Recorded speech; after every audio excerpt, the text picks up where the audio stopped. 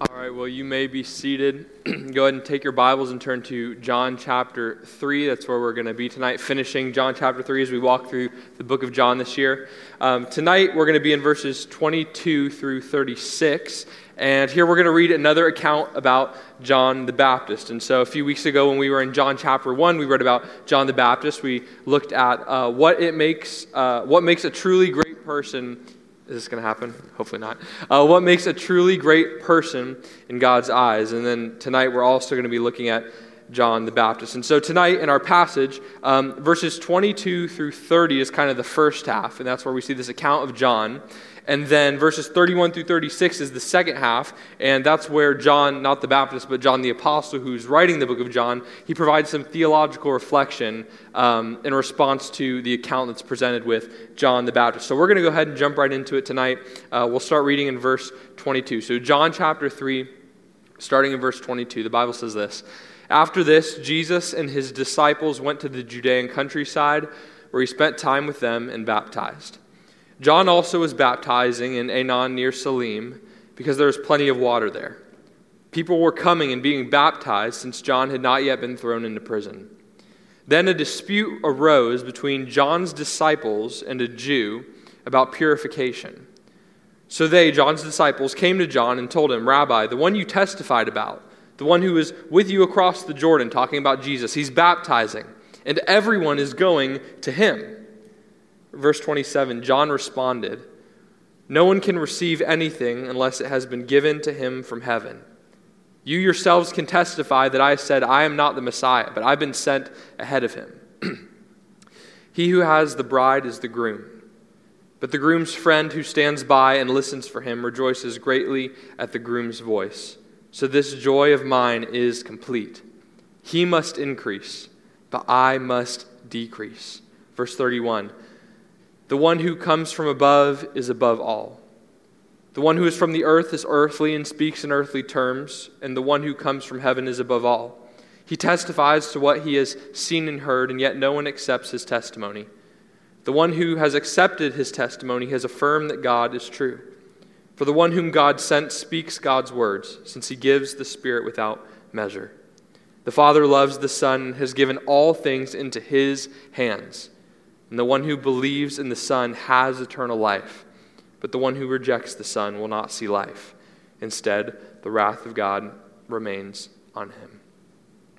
Here in this account, Jesus and John the Baptist are in a place called Aenon. And now, scholars will debate over exactly where this was. We don't know exactly where it was, but it was somewhere in the Judean countryside. The word Aenon literally means springs, so it's indicating that there were springs and there was a lot of water there, which is why the text says that they were there to baptize. And so here you have Jesus, and he's began his public ministry now, and at this point he is currently baptizing. And then you also have John the Baptist, who is continuing his ministry as the forerunner of Jesus, and he is also baptizing. And the Bible records here that John's followers, they get into an argument with a Jewish person about ritual purification. And so they go to John. But it's interesting because when they get to John, at least with what we have recorded here, there likely was more to the conversation than what we have exactly here in Scripture. But for what was recorded with us, we don't see anything about ritual purification when they go to John and speak. But rather, we see them coming to John concerned. And the reason that they're concerned, according to them, is because Jesus' ministry is gaining momentum. And many people's focuses have shifted from John the Baptist and his ministry to Jesus and his ministry. And they seem to be upset because Jesus is there baptizing in the same place that John is baptizing. And according to them, which is obviously an exaggeration, they say the whole world is going after him. They're saying they're not coming to us anymore. Now everyone's just going to him. And here in verses 27 through 30, we see John the Baptist's amazing response to his disciples when they bring this concern to him. And that's what I want us to focus in on here for the next few minutes tonight. Because I believe that John's response to his followers here is a perfect example of what it means to be kingdom-minded as a believer who is serving the Lord. And tonight, just for clarification, when I use the term kingdom-minded, I'm talking about living to serve the kingdom of God as opposed to living to build up a kingdom of your own, an earthly kingdom. Having your focus set on serving Jesus as your king rather than being the king of your own life. And if we are going to serve Christ, and if we are going to make disciples, if we're going to be faithful ambassadors of the kingdom of God alongside our brothers and sisters in our local church or alongside our brothers or sisters across the world in the universal church, it's important that we have a grasp of what it means to be kingdom-minded, truly seeking to promote our King's interests in what we do and not promote our own. And so tonight, as we walk through a couple of these verses and these statements that John the Baptist makes, I want us to ask ourselves the question, what does it mean, what does it look like to be truly kingdom-minded? So the first truth I want us to note tonight is this. Number one, being kingdom-minded means that we gratefully and humbly receive the role that God has given us, recognizing that every opportunity we have to serve is a gift of God's grace. Being kingdom-minded means that we gratefully and we humbly receive the role that God has given us in our current season, and we recognize that every opportunity that we have to serve the Lord is a gift to us of God's grace. Look back in verse 27. John, he responds to his disciples with a somewhat vague and all-encompassing statement initially. He says, "No one can receive anything unless it has been given to him from heaven, or unless it has been given to him from God." But then he specifies what he's talking about, and he follows it up by saying, "You yourselves can testify that I said, listen, I am not the Messiah, but I've been sent ahead of him." And that's what we saw back in John chapter 1. So what is John saying here? John is saying, in general, yes, everything we have is a gift of God's grace that we are to receive with thankful and humble hearts. And that is true, and that is part of what he's saying here. But I would say that more specifically, what John is saying is that the role that he's been given was given to him by God. And it's his job to simply receive that role humbly and fulfill that role faithfully. He's saying, look, the job that God gave me was to point people to the Messiah. And I've told you, I am not the Messiah. And so for me to desire to be the Messiah or to try to be in a role or force myself into something other than where God has graciously put me would be for me to be covetous. It would be for me to attempt to build a name for myself, to build a kingdom for myself. See, it's easy for us, even as believers, even in the church, for us to look at opportunities that other people, our brothers and sisters, have to serve God, and to sometimes even be jealous, wishing that the role that God has given them in the current season is the role that we have, wishing that our role currently was different. But if what this passage says is true, and if everything that we have received, including the assignments God has placed in each of our lives individually as believers, is a gift of His grace, and it's from heaven, that means that each of our current assignments, each of the ways in which God has called you to be used by Him in this season for His glory, it means each of those current assignments are heavenly assignments. There's no second-class way of serving God. And that means that every single opportunity that God has given you to serve Him right now in your life and to proclaim His name is God ordained. And the doors that God is currently opening for you to serve Him and be a part of growing His kingdom, they may not be the same doors He's opened for your brother and sister in Christ right now. But that doesn't mean that it's anything less of a gift of His grace and a huge privilege. Or maybe sometimes we look around and we see the spiritual gifts that God has given to other people. And we see just how God has blessed them and how His Spirit uses them. And we wish that those things could be our gifts as well. And we look at ourselves and say, man, I wish I had this gift of preaching and teaching or exhortation, or I wish God had gifted me in that way. But 1 Corinthians 12:11 says that it's the Holy Spirit that distributes the gift of the Spirit to each person as He wills. And they're called gifts because that's exactly what they are. Not anything we earn, not anything we deserve. They're gifts of God's grace. And so every opportunity we have to serve the Lord, it's a gift of His grace. And because of that, we must all gratefully and humbly receive the role that God has given us in our current season. Because being kingdom-minded means that we're gratefully and humbly receiving that role, and we're recognizing that everything that God has given us, every opportunity to serve him, it is a gift of his grace. Number 2 tonight, what does being kingdom-minded mean? Being kingdom-minded means that we rejoice in the success of Christ's kingdom, even when that success does not directly involve us. Being kingdom-minded means that we rejoice in the success of Christ's kingdom, even when it's happening in other places, even when it's happening in other people's lives, and even when that success does not directly involve us. Look in verse 29. John continues, and now he paints a picture. He says, "He who has the bride is the groom, but the groom's friend who stands by and listens for him rejoices greatly at the groom's voice. So this joy of mine is complete." Here John is using a picture of a wedding to illustrate the situation. And it's interesting, just in the first 3 chapters of John, now this is the second time we've seen the picture of a wedding used to illustrate the kingdom of God. We saw that when Jesus turning the water into wine. And John is saying here that Jesus is the groom. And John, he is like the friend of the groom. He's like the best man. And the bride, who here represents the people, who represents specifically Christ's church, doesn't belong to the best man.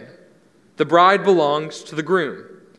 And the best man rejoices at the wedding, and he receives great joy on the day of the wedding by simply seeing the bride and groom united.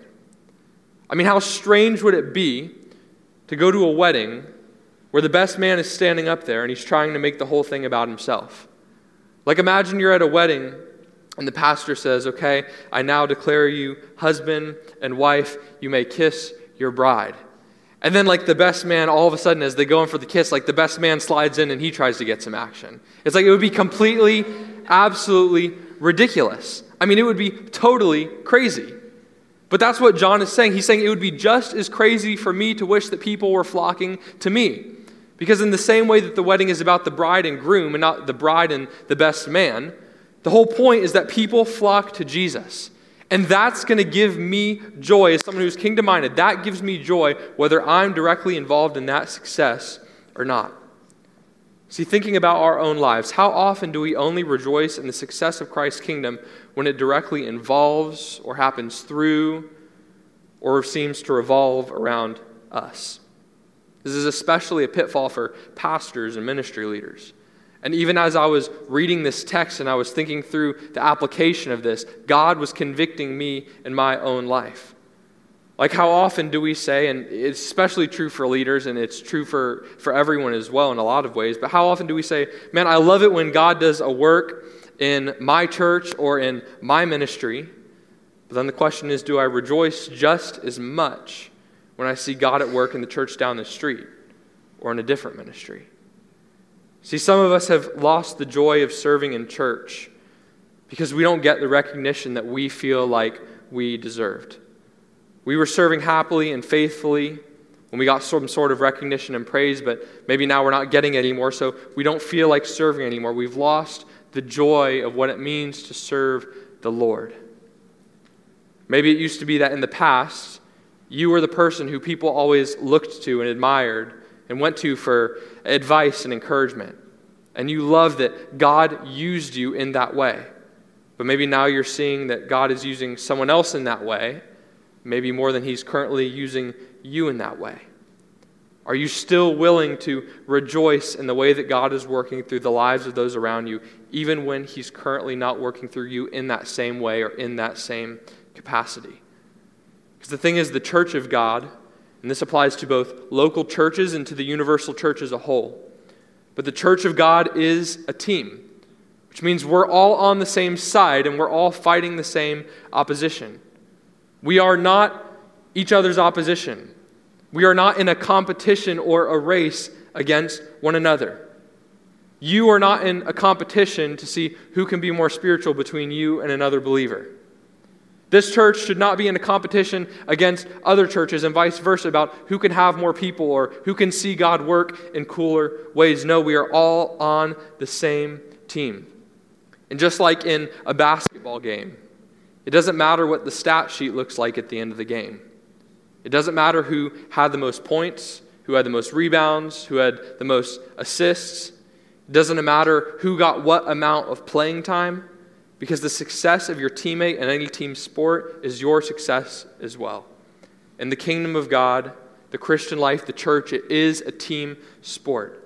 And being kingdom-minded means that we can rejoice in the success of Christ's kingdom, even when it does not directly involve us.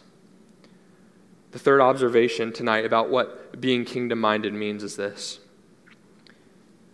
Being kingdom-minded means that we take all the focus off of us and we put all the focus onto Jesus. Being kingdom-minded means that we take the focus off of ourselves as much as we possibly can, and we put the spotlight on Jesus as much as we possibly can. Look in verse 30 at what John says last. He simply says, "He must increase, and I must decrease." Jesus must increase, and I must decrease. When I was in high school, I used to go to Busch Gardens with my friends a lot. And there was one time where I was there with two of my best friends, they're still my best friends today. And we were in high school, so we were a lot dumber back then, not as mindful of what we should and should not have been doing in public. But basically, we were in line for cheetah hunt, and there were two ladies and a child in line in front of us. And we were sitting there bored in line. It was a super long line. And so one of my friends, he thought it would be a good idea to just like mess with this kid. And this kid, we're like high school, and this kid's like elementary age. Like, this is not cool looking back at all. But he's like making faces at this kid. And then he eventually just starts like staring at this kid, like making the kid uncomfortable. Honestly, it was horrible. And this kid out of nowhere, and rightfully so now that I look back at it, this kid, he just starts yelling and he's like, "Don't look at me! Don't look at me!" And he starts having a meltdown. And so now his guardians are there. And so now they're concerned because they're like, okay, someone's messing with my kid, which is totally understandable. So now they like get up in our faces and they start like yelling. And then my other friend, it's like the three of us, he thinks it's funny what's happening. And so he starts laughing at this kid who's yelling and causing a scene now, and people are looking, and he's laughing at the ladies who are getting in our face. And this kid is just screaming over and over. He's like, "Don't look at me! Don't look at me! Don't!" And like everyone's looking. It was a horrible mess. And I had to like kind of, I'm not saying I was the good guy in the situation, but I did have to kind of like step in and like, okay, like we're sorry, like we should not have been doing that. But all that to say, don't look at me. Like with that kind of passion, like with that kind of conviction, like that should be the cry of our hearts as believers. No, don't look at me. Look at Jesus. Don't look at what I can do. Look at what Jesus can do through me. He must increase. I must decrease. Our job is not to put the attention on ourselves. Our job is to direct the attention and the focus and the affection and the praise of others towards Jesus Christ. See, the people on this stage, they don't sing so that you can be impressed by them. They sing so that the Word of God can dwell in people's minds and hearts so that you can be impressed with Jesus. I don't get up here and preach so that you can be impressed with me. My motivations are not perfect. But by God's grace, I don't preach up here so you can be impressed with me. And the day that that becomes my driving force, my motivation, is the day that I should stop doing this. Because it should not be about the person on the platform. It should be about Jesus. Discussion group leaders, connections team members. They don't come here and serve on Tuesdays so that people can know who they are. They serve so that people will better know who Jesus is. Guys, don't spend all of your time and energy trying to attract girls to yourself and get girls to like you and think favorably about you. Just focus on living a godly life and pointing to Jesus, pointing people to Jesus, and the rest will take care of itself. Girls, don't spend all of your time and energy worrying about guys and trying to get guys to notice you or to like you. Focus on pointing people to Jesus, and God will do the rest. If you have a prominent social media presence, don't use it to point people to yourself. Leverage it and use it to point people to Jesus. If God has given you influence in your family or with your friends or with your coworkers, Don't use that influence for your own ends and for your own benefit. Use that influence, leverage it for the gospel, and use it to point people to Jesus. If God has allowed you to make lots of money, which probably is not the case for most of us in the room right now, but it may be for some of us someday. Don't use your money and your resources primarily for yourself. Spend it and use it for the sake of the gospel and the growth of God's kingdom. We should not live for our name to be known. We must live for the name of Jesus to be known. We only have one life. We only have one life. And the way that we choose to live this life, whether we live it for our own name and our own kingdom and our own glory, which will someday pass away, or we live it for the kingdom of God and the glory of God, that's going to determine what eternity looks like. We only have one opportunity. Let's not waste our lives trying to build kingdoms for ourselves. They're going to fade away in the grand scheme of things. I'll close with this. Verse 36, this is what we looked at last week. Same truth. The one who believes in the Son has eternal life, but the one who rejects the Son will not see life. Instead, the wrath of God remains on him. If you're here tonight and you're not a worshiper of God, if you're not a believer in Jesus, we heard Chris's testimony earlier tonight that God came into his life when his heart was cold and stony and rejected the Lord. He was living for his own passions. He was trying to find joy and contentment in this world.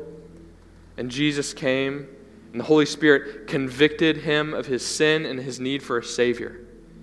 And he turned from his sin, he turned from his old way of life, and he placed his faith in Jesus.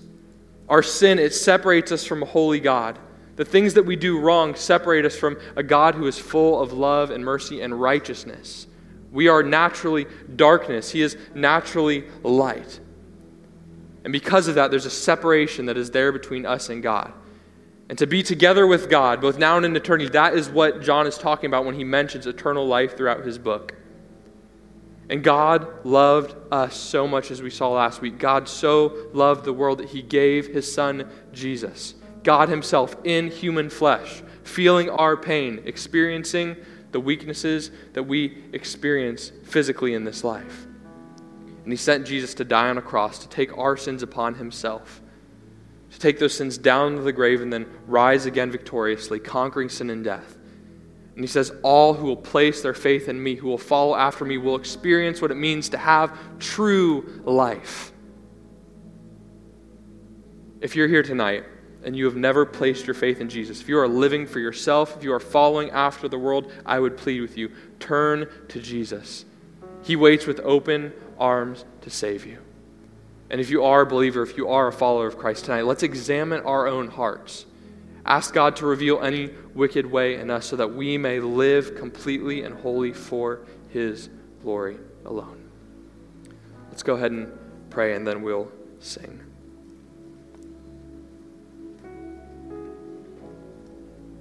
Father, we ask that you would forgive us, that you would forgive me, Lord, for the ways in which we,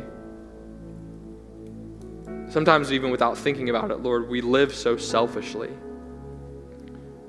Our thoughts and our affections are often so concerned with our careers, with our connections and our relationships, with the trajectory of our lives, with money and physical possessions.